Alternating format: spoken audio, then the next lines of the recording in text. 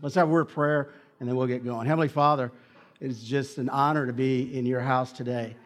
I just thank you for the spirit that's in this place to serve one another. I thank you for the spirit of family, and I thank you for all that you have done for us through your Son. And it's in Jesus' name that I pray. Amen. If you've got your Bibles or your phones or anything this morning, you can go ahead and take your scriptures and turn over to 1 Kings chapter 19. 1 Kings chapter 19. We've been in this series these last few weeks on the Old Testament prophet. His name is Elijah, and he has quite a life. And I thought to start us off on this Mother's Day, I wanted to share a bizarre statistic with you. And you're probably wondering, how does this apply to mothers? And it has nothing to do with mothers. But it's an interesting statistic. In the United States, 55% of all Americans do not have a will. Do not have a will. Isn't that interesting? 55% of all Americans do not have a will. Now, I wondered why people don't want to have a will. Well, one is we live in the world of now, so most people don't want to think about anything beyond today. But we know, and this is depressing, unless Jesus comes back, what's the one common denominator in this room? Anybody? Yeah, we're going to die. Happy Mother's Day. Okay, so we're all going to die. We know that, okay? But I think that's one of the biggest reasons is people don't want to talk about death. And they definitely don't want to talk about what would life be like if I'm not here. And that's what we're going to get into this morning. It's really important that we think about in our lives what impact will happen to others because of our lives. Are we going to actually have an impact on other people's lives when we're gone because of the way we've lived our lives? This is exactly what we're going to see happens to this prophet Elijah, and it's what I love. Tony Campolo, years ago, in a book, Who Switched the Price Tags, talked about a remarkable survey that was taken. Now, get this, they surveyed 50 men and women. The common denominator, they were all over the age of 95. Do we have anybody that is 95 here today? Do we have any moms that feel like you're 95 today? Okay, yeah, good, we got half a dozen. Okay. When they took the survey, they asked them one question. If you had it to do all over again, what would you do differently? And there were 3 overwhelming responses. You ready for this? Number 1, they said, I would reflect more. And what they meant by that is they said we would live life at a deeper level, that we would enjoy life as we were living life. We would reflect on that. Instead, we were always moving forward, and we just didn't take time to actually reflect. Number 2, they said, I would reflect more. Not reflect, I would risk more. That I played it safe far too often, and I wish I had taken more risk. One woman in bold print wrote, I would have eaten more ice cream. That's risking. But here was the number 1 response. I would do more things that would live on after I'm dead. I would do more things in this life that would live on when I'm dead. You know what I love about God? He takes us when we're broken and when we feel defeated and when we feel like our life has no purpose, and all of a sudden God, through His Spirit, starts laying in our hearts, there's purpose for you. There's a plan for you. And if you remember, Elijah had this amazing mountaintop experience, 450 prophets against one, and he stood his ground. And through God, the rain came, and he was literally, you want to talk a mountaintop experience, that's Elijah. And then he went into this deep, deep depression. Jezebel was trying to hunt him down and kill him, and that was last week. We talked about this deep valley that he was in. And then here's what God does. He begins to restore him. Do you remember how He restored him? Sleep, eat well, keep moving forward. And then He lays this plan on him. And you know what this plan is? This is a plan for the future. That's what I love about God. He's like, Elijah, I have a purpose for you, and you're going to have an impact on generations to come. Here are the 3 things that happen. He said, first of all, you're going to go to Damascus. You will anoint Hazael, the king of Aram. In other words, there's new kings. There's new leadership coming, and you get a chance in the threshold to lead them in. Number 2, you're going to anoint Jehu, who will be the new king of Israel. But there's even one better than that. I want you to anoint a young man named Elisha, who will succeed you as a prophet. How great is that? That every step that he took from that point forward is he was setting up what God was going to do in the next generation, and the next generation, and the next generation. And you know what? That still happens today. You just think of the ripple effect in your own families, from even your great or great-great-grandparents, and see how that's been passed down to you. You know that your life matters. I want every one of you to know that your life matters, not just today, but for the lives of others tomorrow. So Elijah takes this journey, and he cannot wait, especially to meet the man who is going to succeed him.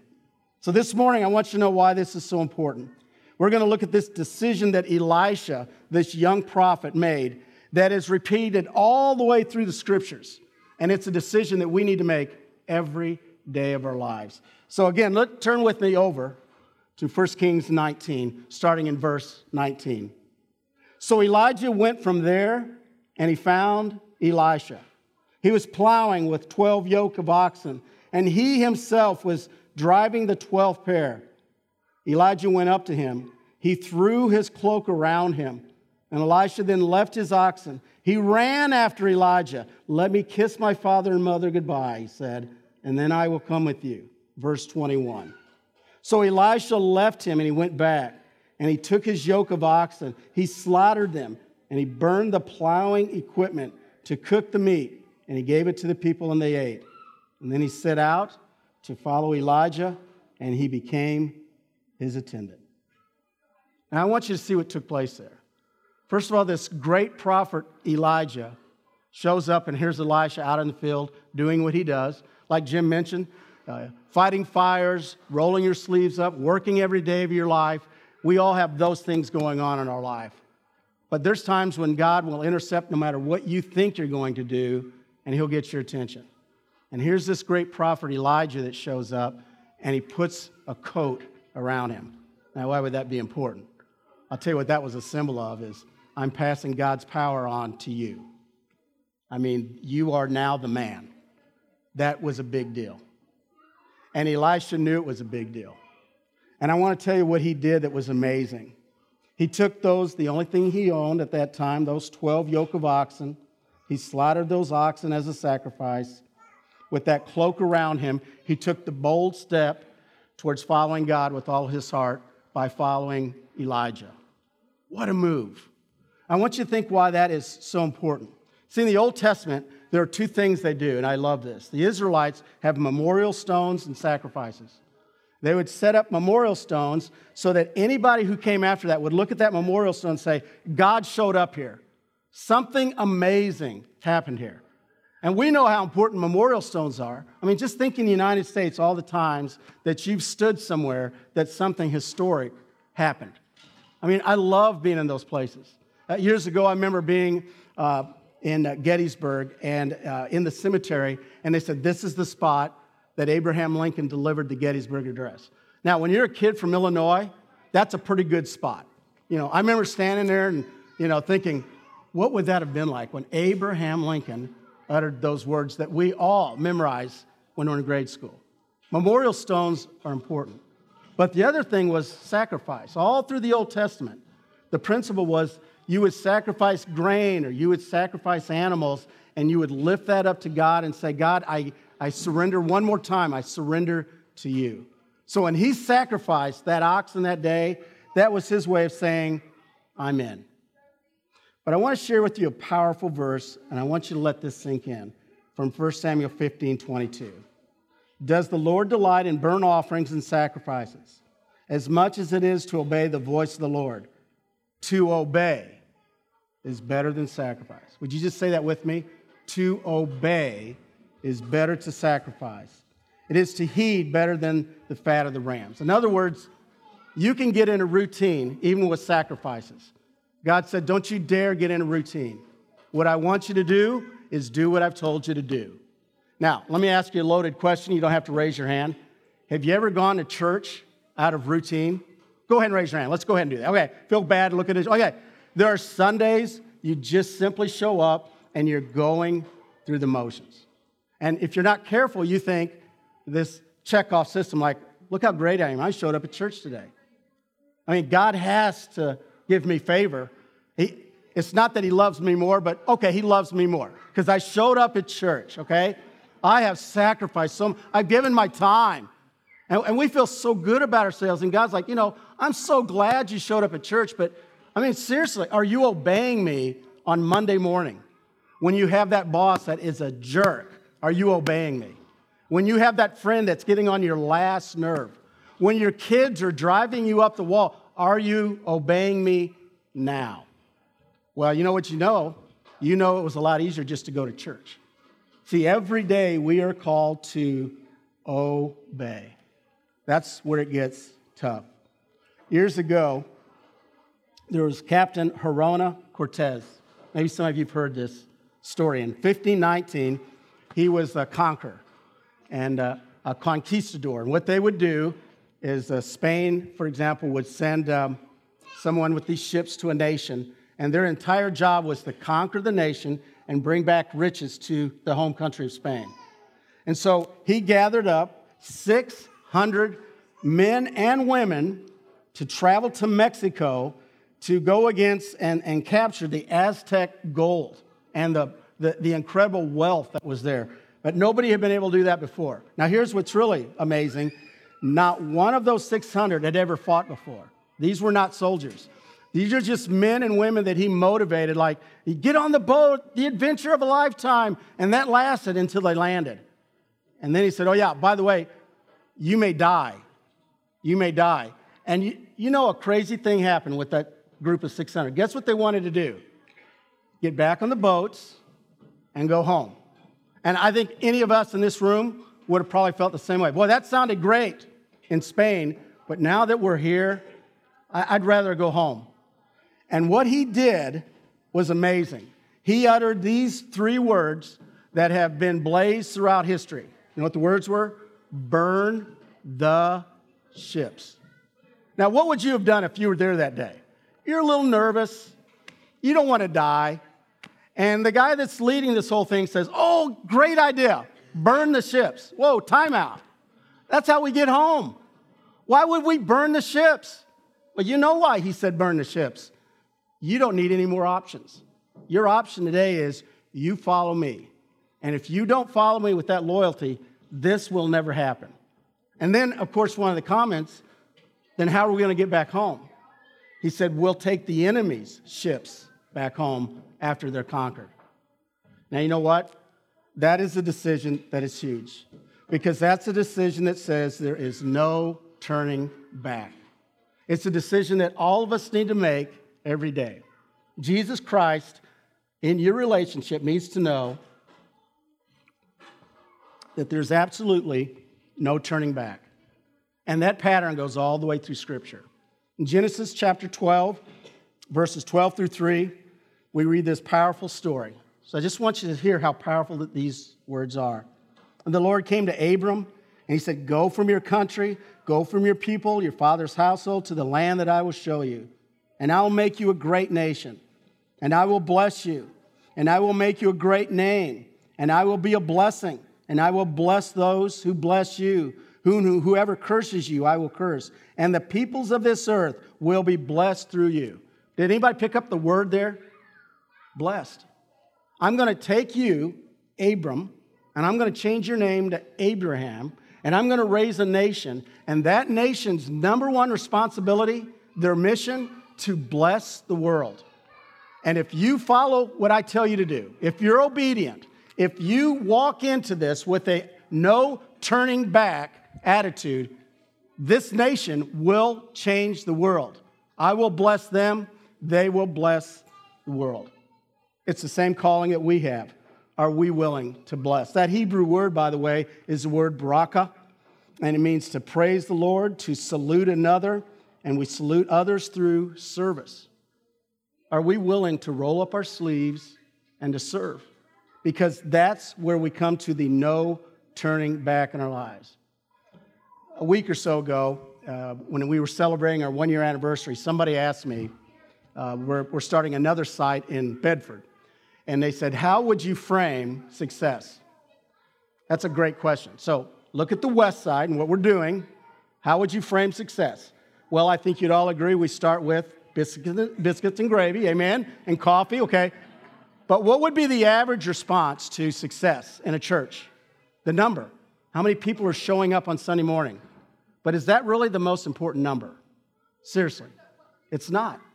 You know what the number is? How many of us are willing to serve others? How many of us are willing to roll up our sleeves and not about ourselves, but reach out to somebody else? That's the number that God's concerned about, because you know what that is? That's a number of people who are willing to bless and to serve. No turning back.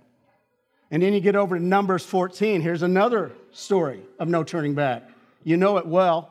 The Israelites have just walked through the Red Sea. You remember that? Pharaoh and the army were bearing down, and God basically took them out. And now they were, what? Promised the promised land. They were free for the first time in hundreds of years. They're free. And every leader in this room, every leader, you can relate to what happened to Moses. You ever had this happen? You're leading and you're excited, and the people that are around you really like to complain. Everybody, you don't have to raise your hand, but you ever had a group like that? You ever lifted up your voice to God like, God, I love you, but I can't stand these people that work for me? Now, you don't raise your hand, but we've all been there. Like, why are you complaining? I mean, think about Moses. Man, I have laid my life on the line. I'm 80 years old. I mean, I didn't want to do this. I was a shepherd.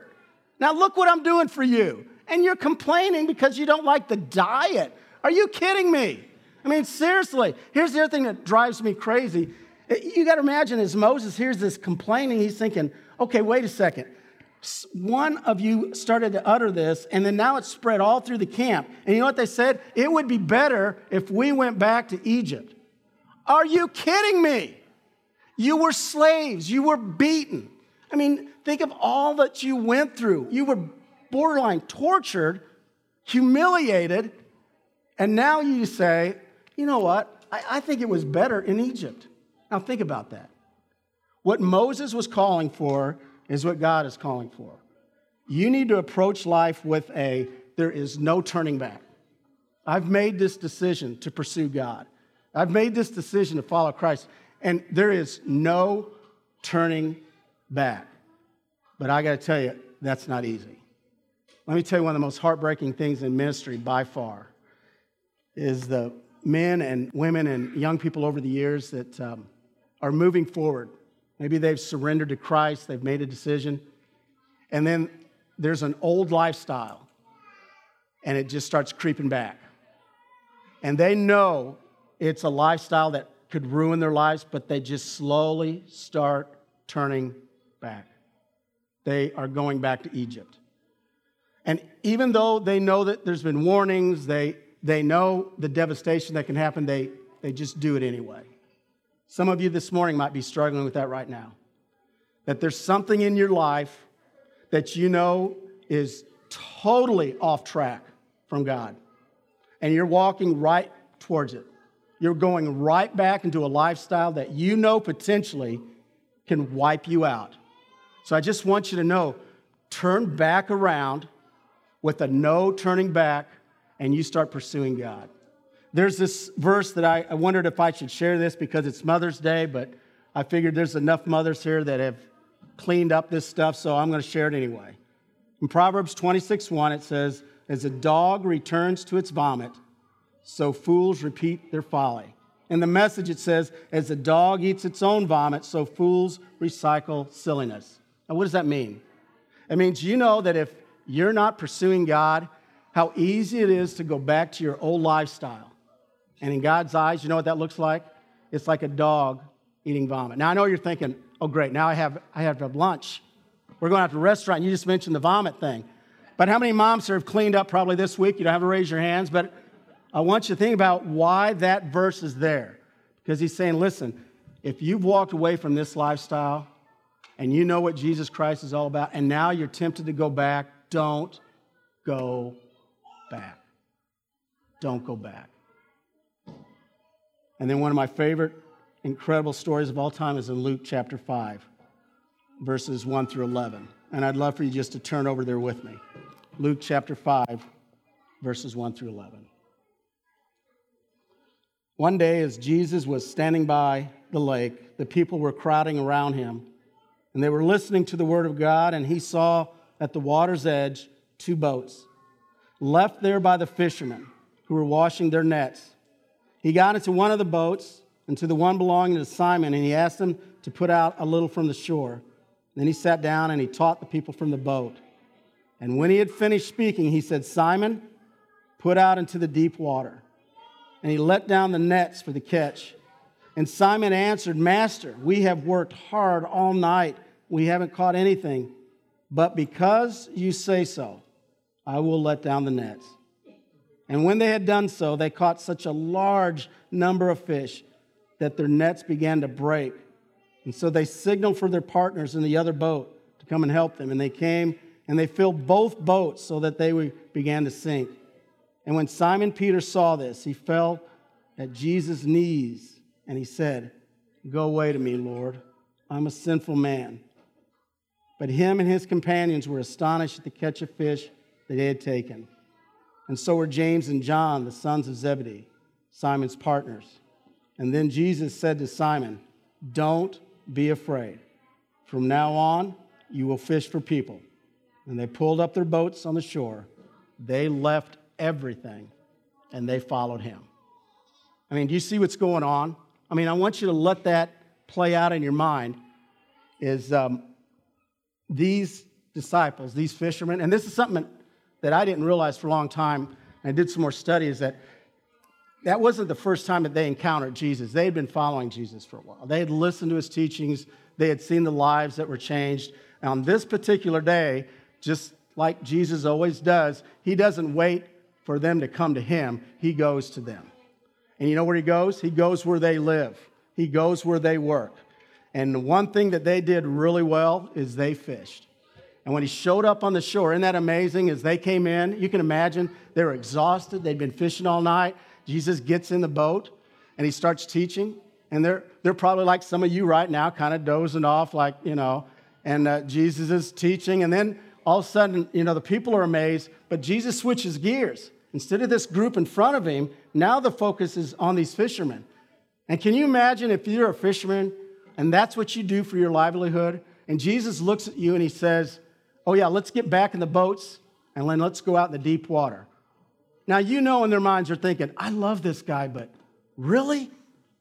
Out into the deep water." And so they obey him and they go out into the deep water. I mean, that's exactly what Christ does to every one of us. He pulls you in and you want to get comfortable and I want to get comfortable. And then where does he want to take us? To the deep water. He's like, "Oh, you're comfortable." Well, I don't like that. So he pushes us out a little bit farther and they get out into the deep water. And then it gets great. I love that. Drop your nets. What? Jesus, you're a great teacher, but we fish. We've been fishing all night. And they drop the nets. And then don't you love that as the nets are just, you can just feel the tension and they call for another boat and they're coming. Boy, Jesus never misses an opportunity to teach. Never misses an opportunity.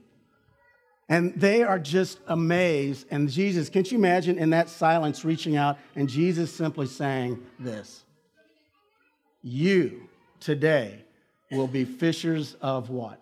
Men." You get this. I understand you know all about fishing, but there's something grander in life for you. There's something bigger for you than this. And here's what I love. They dropped everything and they followed Jesus. No turning back. This morning, that's what I'm asking you. Are you willing to be at that point in your life that you say, "I know I've got friends that are not Christ followers. No turning back. I'm going to follow you." Some of you are the only believer in your family. I know that. You came here today and you have no other believers in your family. And constantly you're thinking, "Is this worth it?" Hey, there's no turning back. Some of you are in relationships you have no business being in. And you need to get straight with God. There is no turning back. You have to make a decision every day. That's why Jesus said, take up the cross. When? Monday, Wednesday, Friday? No. Every day. You take up the cross and you follow me. It is a no turning back every day. You see that pattern all through scriptures. No turning back. Where are you in that? In that no turning back. I've been praying through this all week, and I knew it was Mother's Day, and I thought, this is really a part of my life is my mom. And so I want to introduce you to Aline Bertha Robertson, if we can pull her. Yeah. Tell me she's not a good-looking woman. Okay, yeah. My mom, hard to believe, has been gone this August nearly 8 years. And I'll get through this. And I got to tell you, she was one of a kind. She really was. That red hat is so my mom. That's just who. Cardinal red, by the way, if you notice that, okay?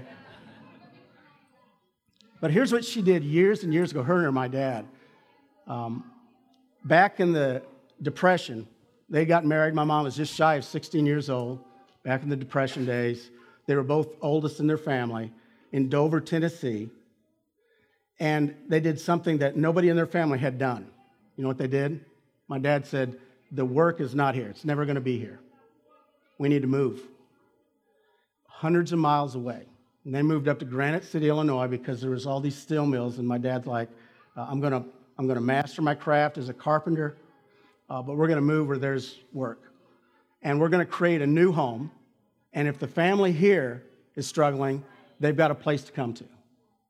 And a lot of you that are older, you know exactly how this used to play out because it's happened in your families. They moved to Granite City, and one by one from Tennessee, the families started coming up. And I said, well, what did they do when they moved up there? And my mom said, oh, they just lived with us. I'm like, whoa, how many times did you do that? Mom said, I lost count. That's what we do. You move in, and you live there, and when you get your feet on the ground, she said your dad had no problem saying, I love you, get out. And then the next family member would move up. And I'm like, you know what that was? That was a decision, no turning back. We're moving, not because it's easy, because this is what we need to do, no turning back. And then for years, they had babies. They had 6 babies, a lot of kids, big. Life's changing, going crazy. They're surviving, and they're living, and this is why I love what we're doing with our backyard VBS. I want you to think about this. My mom and dad were not believers in their 30s. And 2 of my sisters went to Vacation Bible School. When they came home, they said, hey, Mom and Dad, I think you'll like this church. And my mom is no turning back. And I can't tell you the memories I have of her sitting at that kitchen table, Bible open, every day committing to Jesus Christ. And when she lost my dad, her relationship with Jesus Christ just got deeper and deeper. And then you know what that crazy woman did? And I didn't know this for years. Every day when she prayed over her Bible, she prayed 2 prayers. The first prayer was, protect John. Just protect him. Put people in his life because I know this is not going to be easy for this kid, but you put people in front of him. And he did. There's this little church that just loved me and got in my face when I needed it, kicked me in the butt when I needed it, wrapped their arms around me when I needed it, and they just loved me. And then, are you ready for this? She did the most ridiculous thing. Only a mother would do this. She said, God, I don't know why. I got a feeling this kid might someday be a preacher. Now, I'm telling you right now, if you don't believe in miracles, you better, because if you lined up every stinking kid in that church and you took a poll, I can tell you right now, I'm not the one. They would say, I think that's going to be a preacher. I think they were saying he's the kid that's going to hold up the sign, 667.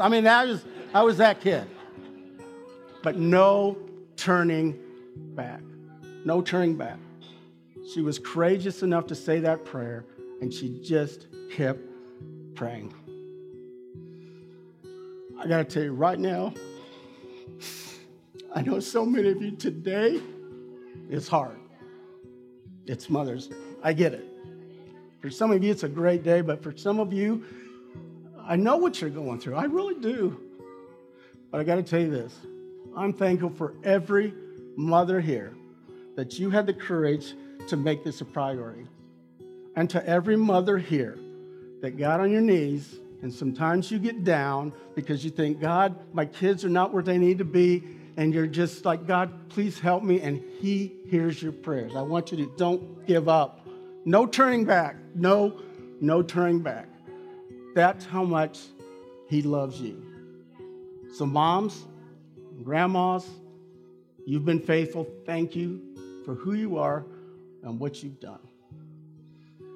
And more than anything else, I want you to think about Jesus Christ and the relationship that you need, every one of you need.